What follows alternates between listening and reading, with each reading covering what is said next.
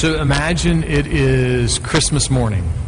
I know, I sound like a retailer. I'm skipping over Thanksgiving and jumping to Christmas, but I promise I'm not getting all Yuletide just yet, but just hang with me for a second. So imagine it's Christmas morning, and there's a kid, and that kid is opening a present, and they are ripping through the paper. And man, they are excited. They're just shaking with happiness, and they're making monkey sounds. And I mean, they just can't wait to get into this present. And they open up the box, and they pull out this fantastic toy, and they go to play with it, but it doesn't work. The toy doesn't work. And so the parent picks up the box and sees those 3 dreaded words: batteries not included. And in that moment, the parent goes, no big deal. You know, there's a drawer in the kitchen. We got some AAAs and some AA's. We'll be fine, no big deal. But then underneath batteries not included is the even more dreaded words in italics: this product takes 47 9-volt batteries. And the parent in that moment realizes, you know, the batteries are going to cost twice as much as the toy.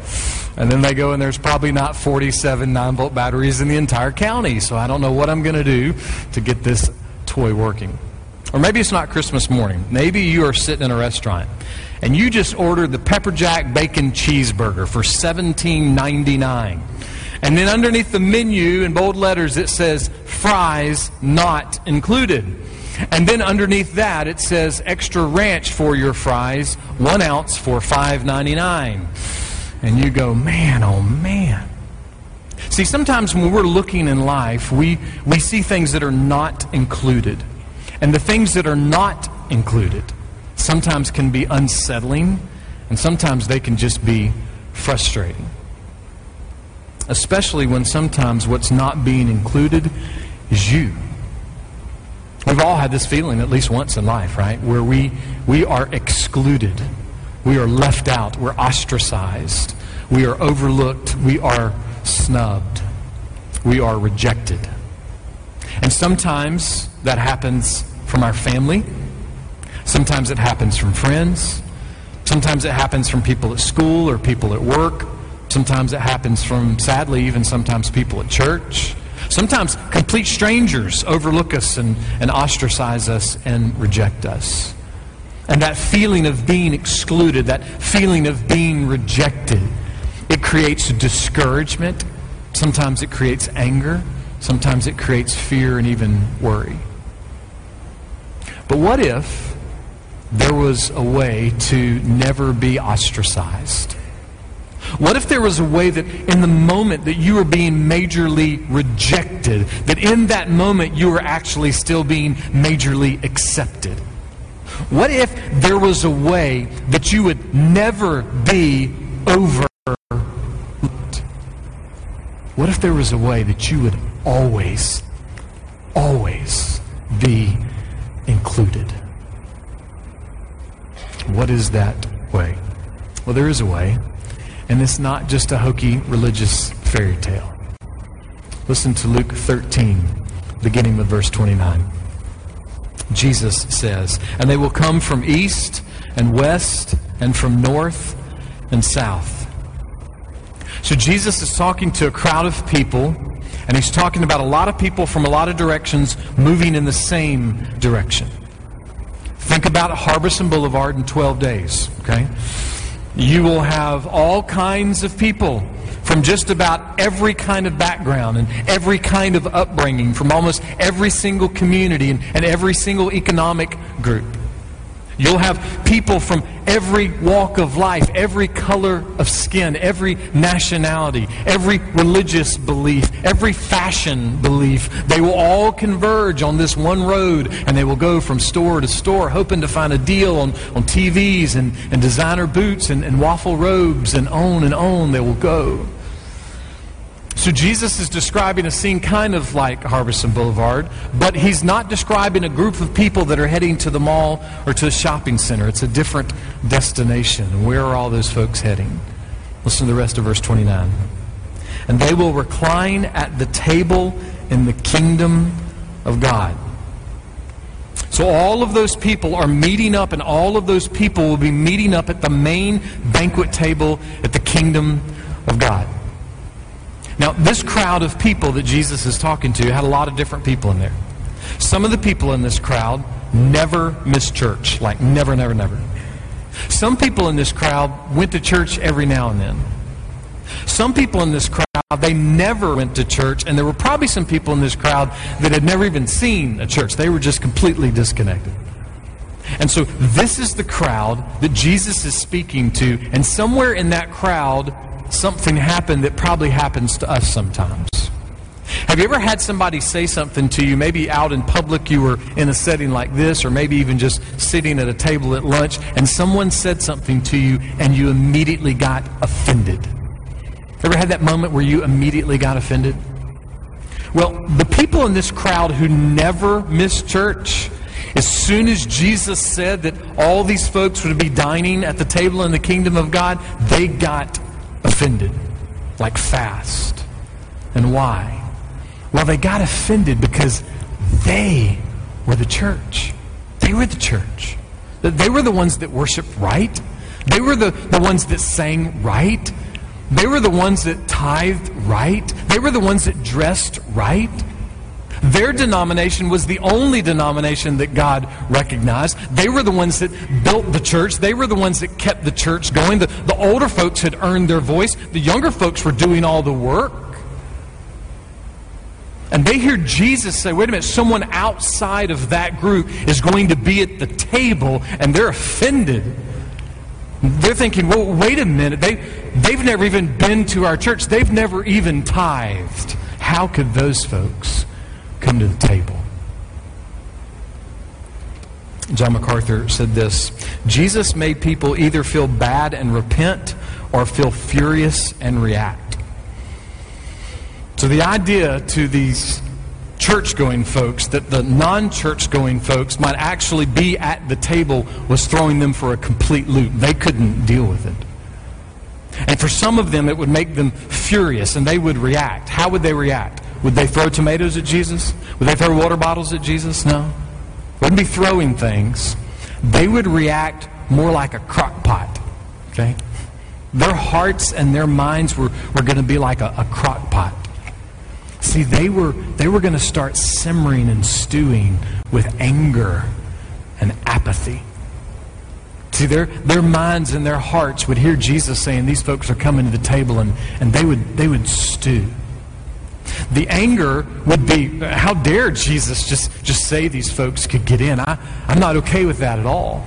But the apathy is a little more interesting. The apathy would be more like, I don't know what he's talking about. That silly carpenter. He's delusional. I don't have to worry about that at all, because that would never happen. And they would kind of smirk inside in their hearts and in their minds.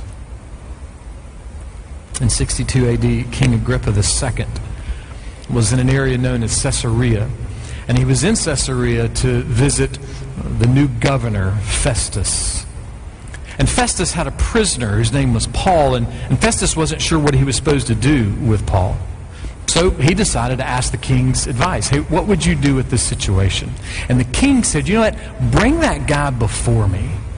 And so Paul ended up in front of King Agrippa, and he spoke to King Agrippa, and this is part of what he said.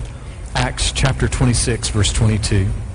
Paul said, I stand to this day testifying both to small and great, stating nothing but what the prophets and Moses said was going to take place. And what did they say was going to take place? Verse 23.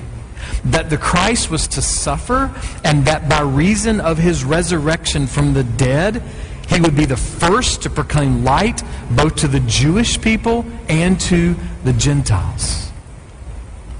Paul was born and raised in church. He grew up to be a crazy student of the Old Testament. He eventually became a leader in the church.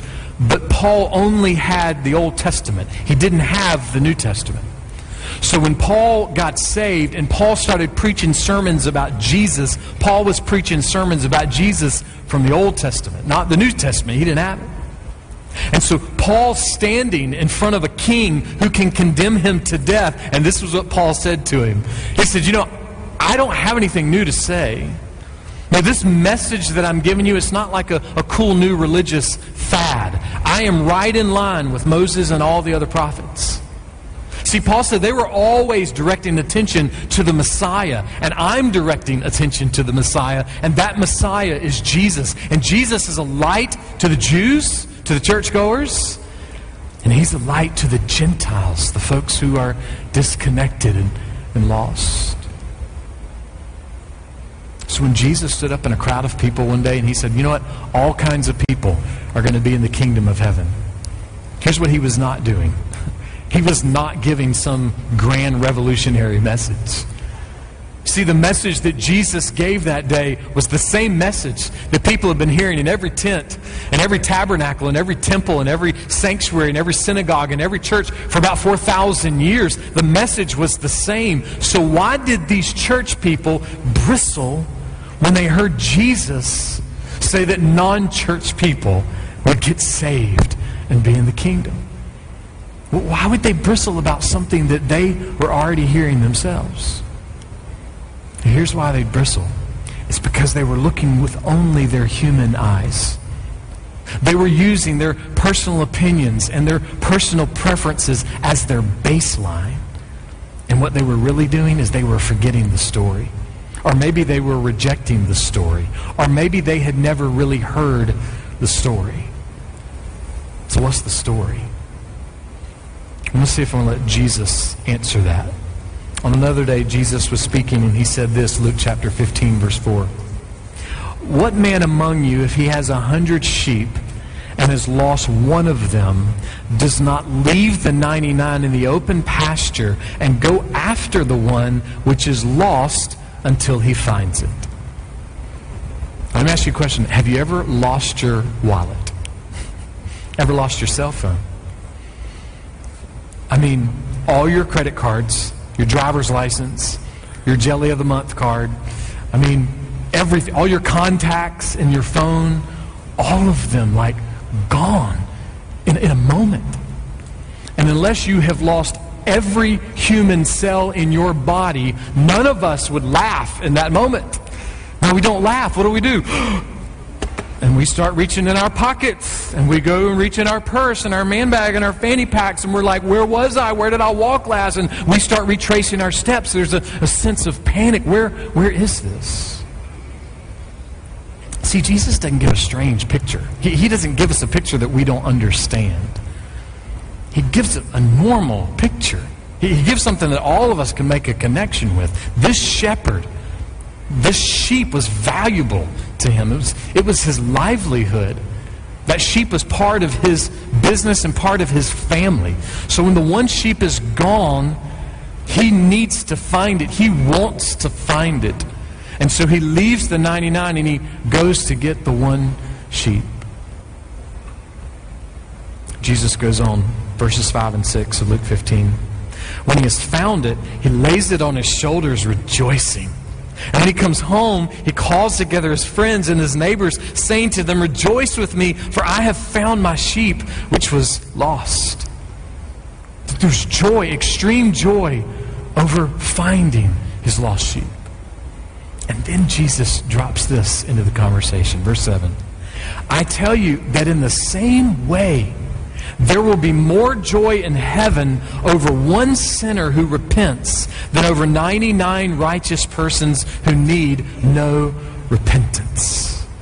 Joy, extreme joy from heaven over what? Over one sinner that is no longer lost. Just one. Listen, if you're a Christian, please don't overlook this reality. The 99, they were left one day for you. For you. You were the lost sheep that God pursued, that God chased, that God rescued, that God saved. The 99 were left for you. That's why we sing, "Oh, glorious day." Oh, glorious day. So, if you're a young, cocky Christian, and you think that everybody should listen to you because you're just really spiritual and really cool, then let me let you know that there was a day that you were dead in your sins and your trespasses. You were lost, without hope and without God in the world, but the 99 were left to rescue you. And if you are an old, crusty believer, and you think everybody should listen to you just because you have a lot of practical, rational experience, let me remind you, you were dead in your sins and your trespasses. You were lost and without hope and without God in this world. But God left the 99, and He pursued and rescued you. That's the story. When these folks heard Jesus say that, oh man, there's a bunch of different people who are going to be at the kingdom, what should they have said? They should have said, yes, people like me. I'm one of those people that I'm going to be at the table, and I'm stunned and I'm amazed that that's true of me. I can't get over that I'm saved. But far too many of those people did not do that. Some of them were young and arrogant. Some of them were old and arrogant. But they would hear Jesus say that other people were going to get rescued and saved. And they would just say, no, I don't like the idea of outsiders at the table. On another day, some of those same folks turned to the disciples of Jesus and they said this, why is your teacher eating with the tax collectors and sinners? Why is he doing that? And why did they ask that? Well, they asked that because they forgot that they were a sinner. Or maybe it wasn't forgetting. Maybe they had never acknowledged that they were a sinner. When Jesus was speaking of the 99 in Luke 15, he was saying 99 righteous who don't need repentance. And so really what he was saying was there's 99 people that are so full of their religious self that they don't even acknowledge they need Jesus. They don't even need salvation because they feel so good about their churchiness. So the 99 was a little bit different. But what if we had a 99 and they were saved? What if you were part of a 99 that was actually saved and you're thinking, wait a minute, I don't know if I want to be left alone in the open pasture. There's wolves. I don't know that I like this idea of the shepherd leaving me alone. I'm not sure I want to be ostracized. I'm sure I don't want to be excluded in that way. Well, practically and theologically, that's kind of some stinking thinking. But there is a good question in there. What if there were 99 believers? What about them? One day Jesus said this, John 6, verse 37. All that the Father gives me will come to me, and the one who comes to me, I will certainly not cast out. This is an amazing verse. Jesus says, my Father's will is going to be accomplished, period. God's going to give believers to Jesus, and those believers are going to come. Now, how does that work? I don't know. I know what the Bible says about it, and I believe it completely, but I don't know how it physiologically works. I don't know how it mystically works. I don't know how it emotionally works or how it spiritually works. I just know that Jesus says God doesn't wait for believers. Jesus says that God opens their eyes. Jesus says that God gives them to Jesus and that they come to Jesus. And Jesus says when that happens, that He becomes their all-satisfying joy and treasure. Have you ever thought about the reality of what this verse is really saying? If you're a Christian, you are a gift from God to Jesus. That's amazing. I mean, think about your birthday or Christmas and somebody gives you a really nice gift and you open it up and you look at it and you go, I hate this present. Man, why did you get this away from me? You're a terrible gift giver. Next time, just get me a gift card. You know? I don't know. Maybe you do say that. I don't know. But most of us probably wouldn't say that. So can we imagine Jesus turning to the Father and saying, I mean, God, he's okay, but I mean, is there anybody else, that you could give me? I mean, she seems really sweet, but Father, I think I'll just pass. No. Now, Jesus receives all the gifts that the Father gives. And Jesus doesn't re-gift. He doesn't exchange. He doesn't return what the Father gives to him. He keeps those gifts. He keeps those who follow him. And if you're a believer, that is amazing news. Because here's what it means. It means you will never be ostracized.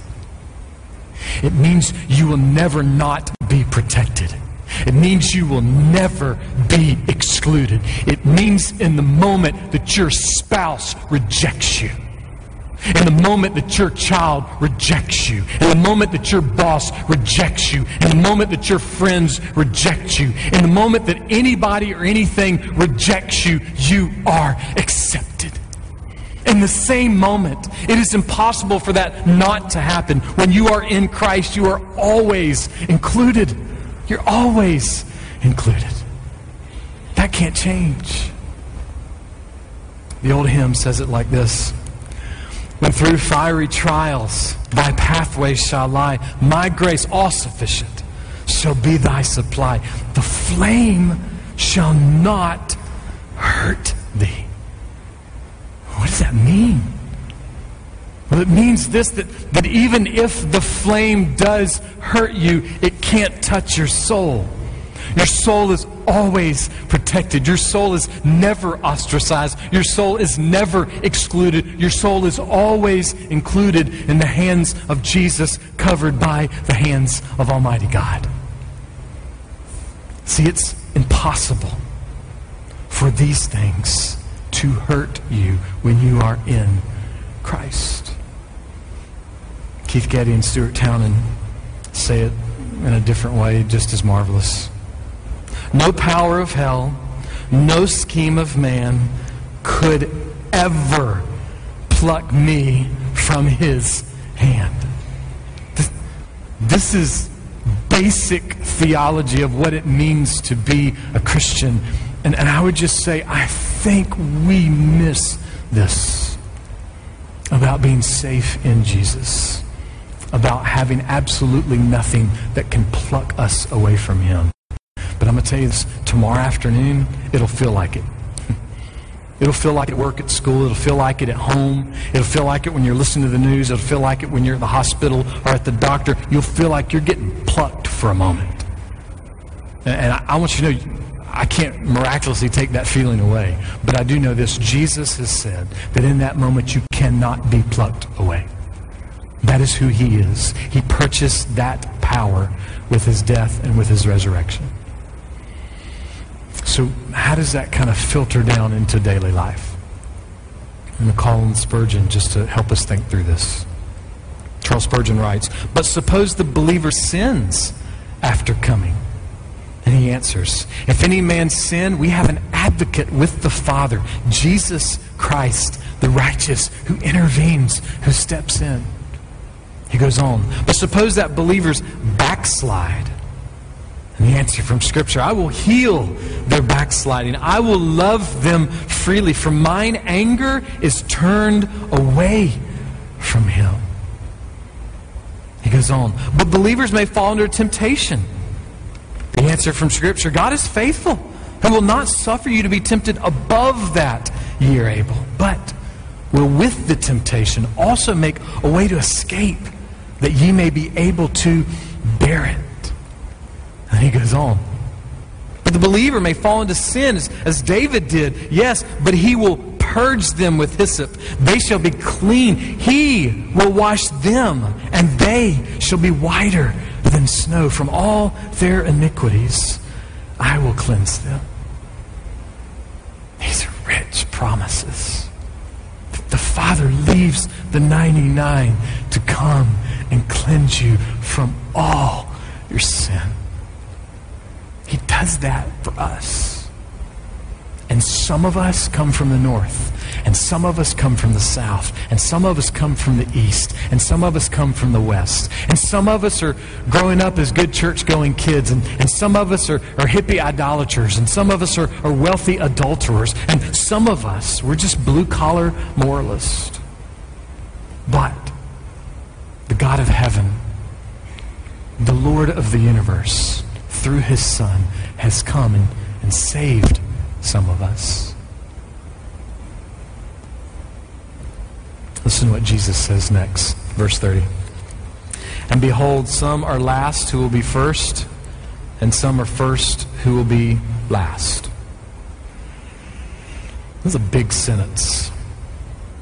Jesus says there's some folks that nobody would ever think could ever get into heaven. There's some folks that nobody would ever expect to be sitting at the table in the kingdom of God. But they'll be there because God saved them. But then the second part, some that are the first will be last. It's a much harsher picture. Because what Jesus is saying is, and then there'll be some that everybody thought would be there. There'll be some that they thought they were the owners and the rulers of the church, that they were the ones that kept the church together, and they will be in hell. That is difficult. That's hard. But that's what Jesus says, and Jesus never stuttered. He was always clear. Remember MacArthur again. Jesus made people either feel bad and repent or feel furious and react. So how are you reacting to Jesus? Just general question, not even with the sermon, but how are you reacting to Jesus? Are you reacting to Jesus with arrogance, with anger, with apathy, with pride, with fear or worry? Or maybe you've already reacted to Jesus and you've responded to Jesus and you've repented and you've turned and you followed Him. Or maybe this morning you're feeling bad and God's quickening your heart to repent. That's possible. And if so, that'd be great.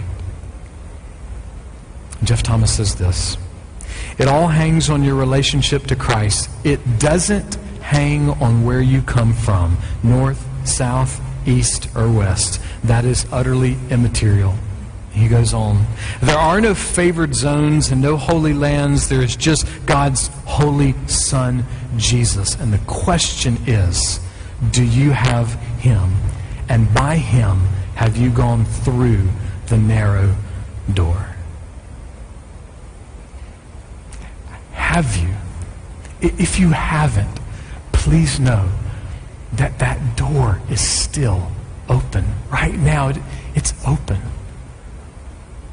So come to Jesus. And if you have, please, if you have gone through the door, then let us line up at the door. And let us pray, and let us plead, and let us cheer that many might enter through the door. Let us not be crusty Christians who say, no, we like it in here. We have it the way we want it. No, let us be at the door cheering and pleading and praying, because here's why.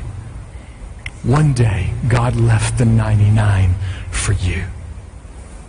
And guess what? God still leaves the 99. God still rescues. God still takes the lost and He makes them